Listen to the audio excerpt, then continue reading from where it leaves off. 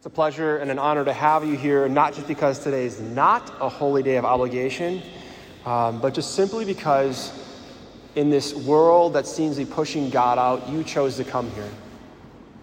And it's not a mistake that you're here. Sometimes we come to church and we think it's a mistake that we're here, but Jesus has called each of you here by name. It's an amazing grace that you're here, and the fact is, you matter to him. Every hair on your head is numbered by the God of the universe. And this night we gather to celebrate all of Mary's yeses. That is, all of her yeses, her fiats to Jesus. And it is tradition that today is known as the Feast of All Feasts in the Marian calendar. And this led to her fulfilling her mission and giving us fuel for the battle that you and I are in for what the church exists for, which is the salvation of souls. So I believe it'd be very important to ask for Mary's prayers and for the Holy Spirit to speak to us by name. So if you would just bow your heads in prayer for a moment. O Mother Mary, who has been assumed into heaven, body and soul, I fear that you will not set us on fire with the love of Jesus and the power of the Holy Spirit until all of us repent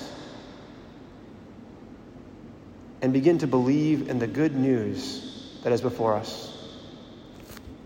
I ask that you please magnify, Mother Mary, the presence of Jesus through the sacrifice of this Mass. And please dry us out of all worldly sensation, all worldly glorification. Because without your intercession, without your grace, we will continue to fall and not fulfill the Great Commission, which is to go out and make disciples of all nations. Mother of all of us here, please pray for us that we may be set on fire in a new way today. And I make this prayer in Jesus' name, amen.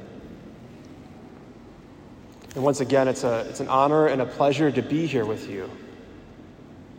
Again, it's not a mistake that you're here, and I'd be amiss if I didn't acknowledge our musician today. So at the Newman Center, our new team leader, but also a beautiful musician is Jamie Taberna. So she is filling in tonight, and she didn't know she's going to be singing for Mass tonight until about 4 o'clock, maybe 3:30, 4 o'clock. So if you are from the Oshkosh area, would you please give her a welcome when you see her after Mass, to thank her for being here with us. She has an excellent gift, and she is going to be a great leader for us. We're very honored to have her here with us. She's in her 5th year as a Focus missionary, but came from the University of Illinois, Chicago, and then was at, I believe, Benedictine before that, and is now here with us. Before that, she's from Texas, Tyler, Texas. So we're very pleased to have you here with us. So thank you for being here with us. And just proof that it's not a mistake. We're happy that you're here. But again, today is one of the greatest Marian feasts in the church. And as I look at the lives of the saints, which you and I are all called to be saints, all of them had a devotion to the Blessed Virgin Mary. So if you want to be a saint, start a devotion to Mary, or restart your devotion to Mary. And one of the saints in our church who is the patron saint of priests is St. John Vianney.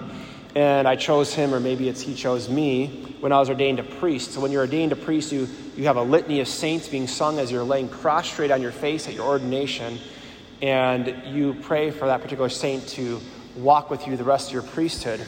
And one of the reasons why I chose, or maybe St. John Vianney chose me, is because I loved his pastoral model. And he uses the image of logs as how to discern who to invest into and who to wait for. And he gives 2 images, and I want to present them to you, or maybe represent them to you if you've ever followed me before. But he said, some people are like dry logs. They're ready to be set on fire with the love of Jesus and to be formed so they can set other people on fire. And the other image he gives is the image of a wet log, and that is those who are saturated with the world, saturated with power, pleasure, prestige. A dry log would be a person or a family member that is just not worldly. Their ambitions are different.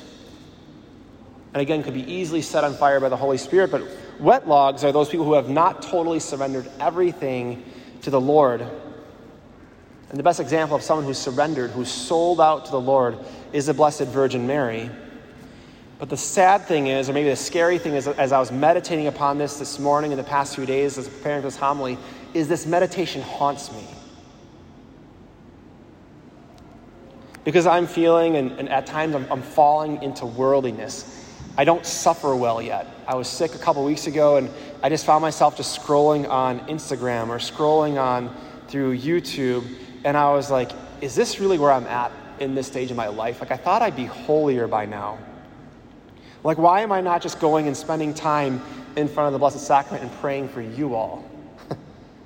I live like 50 feet away, right? And why didn't I spend more time with the scriptures of God? I could have literally just put an app on and had the Word of God read to me. Like, it's so easy for us. Why do I not bind myself to that cross? And at times I fear that I'm not being more bold and presenting the life-changing of gospel because I live in fear rather than faith. And I don't even know why I even think of spending more time on social media or on YouTube or whatever it could be for you. Like, why do we do that? And I just listen and I think, this will make me happy. This will make me joyful. Yet the weird thing is, Jesus still comes after me. Just as he comes after you. He leaves the 99, right? That is, he bankrupted heaven for you and me, and he does it again and again and again. And he never tires of coming after us. And I believe the key to never forgetting this love is our Blessed Mother, who is assumed into heaven, body and soul. She says today in our gospel that her soul magnifies the Lord. That is, she's like a magnifying glass to all that is placed in front of the presence of her Son. And if you're a man, you love fire. Like, you love fire. Probably 80% of the reason why I'm a priest, joking, of course, but I love fire. There's candles here, there's smoke over there. I love fire. And the Blessed Virgin Mary, she's like this magnifying glass. When she's placed in front of her Son, she sets things on fire. But the thing is, it's hard to be set on fire if we're worldly. It's hard to be set on fire if I'm like that wet log, thinking that you name it, X will make me happy. You know, she can't set us on fire if we're worldly. But she is willing to come after us as her Son comes after us again and again and again to dry us out of all worldliness. And I wonder what our community could look like. Just think about this for a second. Like, what could our community look like if we all began to repent right now of worldliness? Or maybe for you, you're saturated with fear of failure or fear of, sometimes it's just boredom. Like, what would I do if I didn't have my cell phone with me? Like, what would things look like if you and I began to have a repentant heart, which is a metanoia?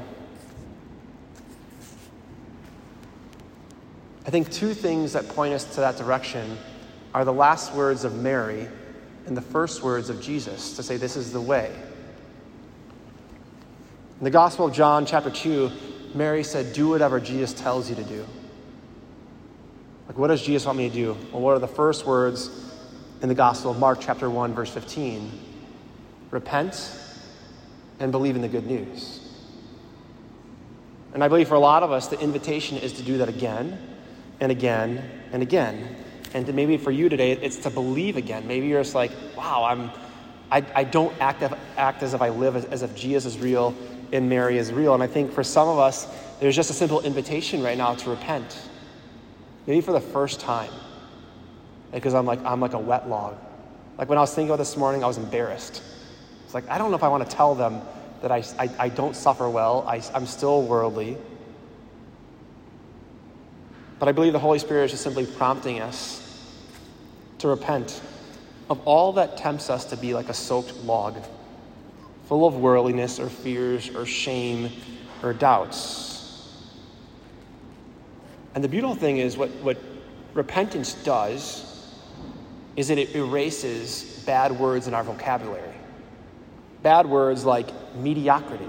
That was not in the vocabulary of Mary and Jesus. Or like the word lukewarmness. Or half-heartedness. These words, through repentance, get erased out of our hearts because repentance always reminds us of what Jesus has done for us. And that's what Mary's main job is to point to him at the cross. And it's through that repentance, what happens is our vision is cleared, we become dried out, we're able to be set on fire, and the Lord's dream is revealed to us. Like the Lord has a dream for you, and today we celebrate Mary's dream coming to fruition, coming to completion by giving God her yes. And when Mary gave God her yes, there wasn't like a plan. I think it's for a lot of us, when I talk with my college students, I just got to figure it out. And sometimes I'm like, figure what out?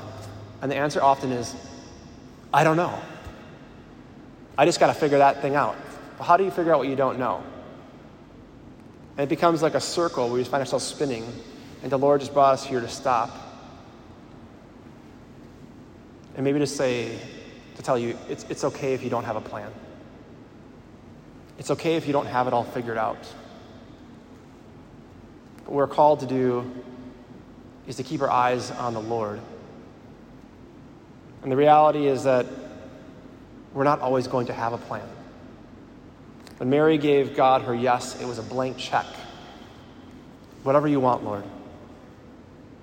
And the Lord wanted her heart more than what she did. And the same is for you and me. The Lord wants your heart more than what you do. And that means there's got to be a letting go, a release of what is not of him. And Mary proves to us it's not going to be easy, but it's going to be worth it. So then you and I, what we're called to do is say, my soul magnifies the Lord. And then what you begin to do is you begin to set other people on fire because the Lord has set you on fire. You know, it's really easy to be on fire when you're around holy people. So why aren't we around each other more often? Because when I'm alone, or maybe when you're alone, unless you're like super introverted, I'm like 10 out of 40 on an extroverted scale, but like my soul often doesn't magnify the presence of the Lord. Does your soul, when you're alone, magnify the presence of the Lord? And if it does, praise the Lord for that. Praise be Jesus Christ. Does your spirit still rejoice in God, your Savior, when you're alone? Or do you turn to gossip? There's an invitation just to repent of that tonight. Or does it turn towards cynicism or self-hatred or self-condemnation? There's an invitation to repent of that tonight. Does it turn towards the deadly sins of greed, envy, pride, lust, anger, or gluttony? And simply repent of that tonight. And in that repentance, in that letting go, you are turning to Jesus who loves you. And you are created for that love. And in that repentance, your soul begins to magnify his presence. And your spirit will actually rejoice, which is one of the craziest things of repentance. Actually, it can be a very joyful experience of letting Jesus save you and come after you and pull you back into his arms again. And that's where Mary wants us all, in the arms of our Savior. I think a lot of you are becoming like Mary. That's the good news. You're doing it. And the more you become like Mary, the more joyful you will be. So we're just called to pause, I think, tonight. We're in the presence of God. We're in the presence of community. We're in the presence of people who want to become like a log that is wet to dry out and start over. And our God never tires of coming after us. And he's called us all here by name because he loves you. Like you matter so much to him, to the point he was willing to go on the cross and die for you. And he would take that cross up every second of every day to be in a relationship with you. And Mary is the one who sits there praying for your soul to be with him, not just in heaven, but right now. Right now. So you too can spend eternity in the presence of God, who is love. Amen.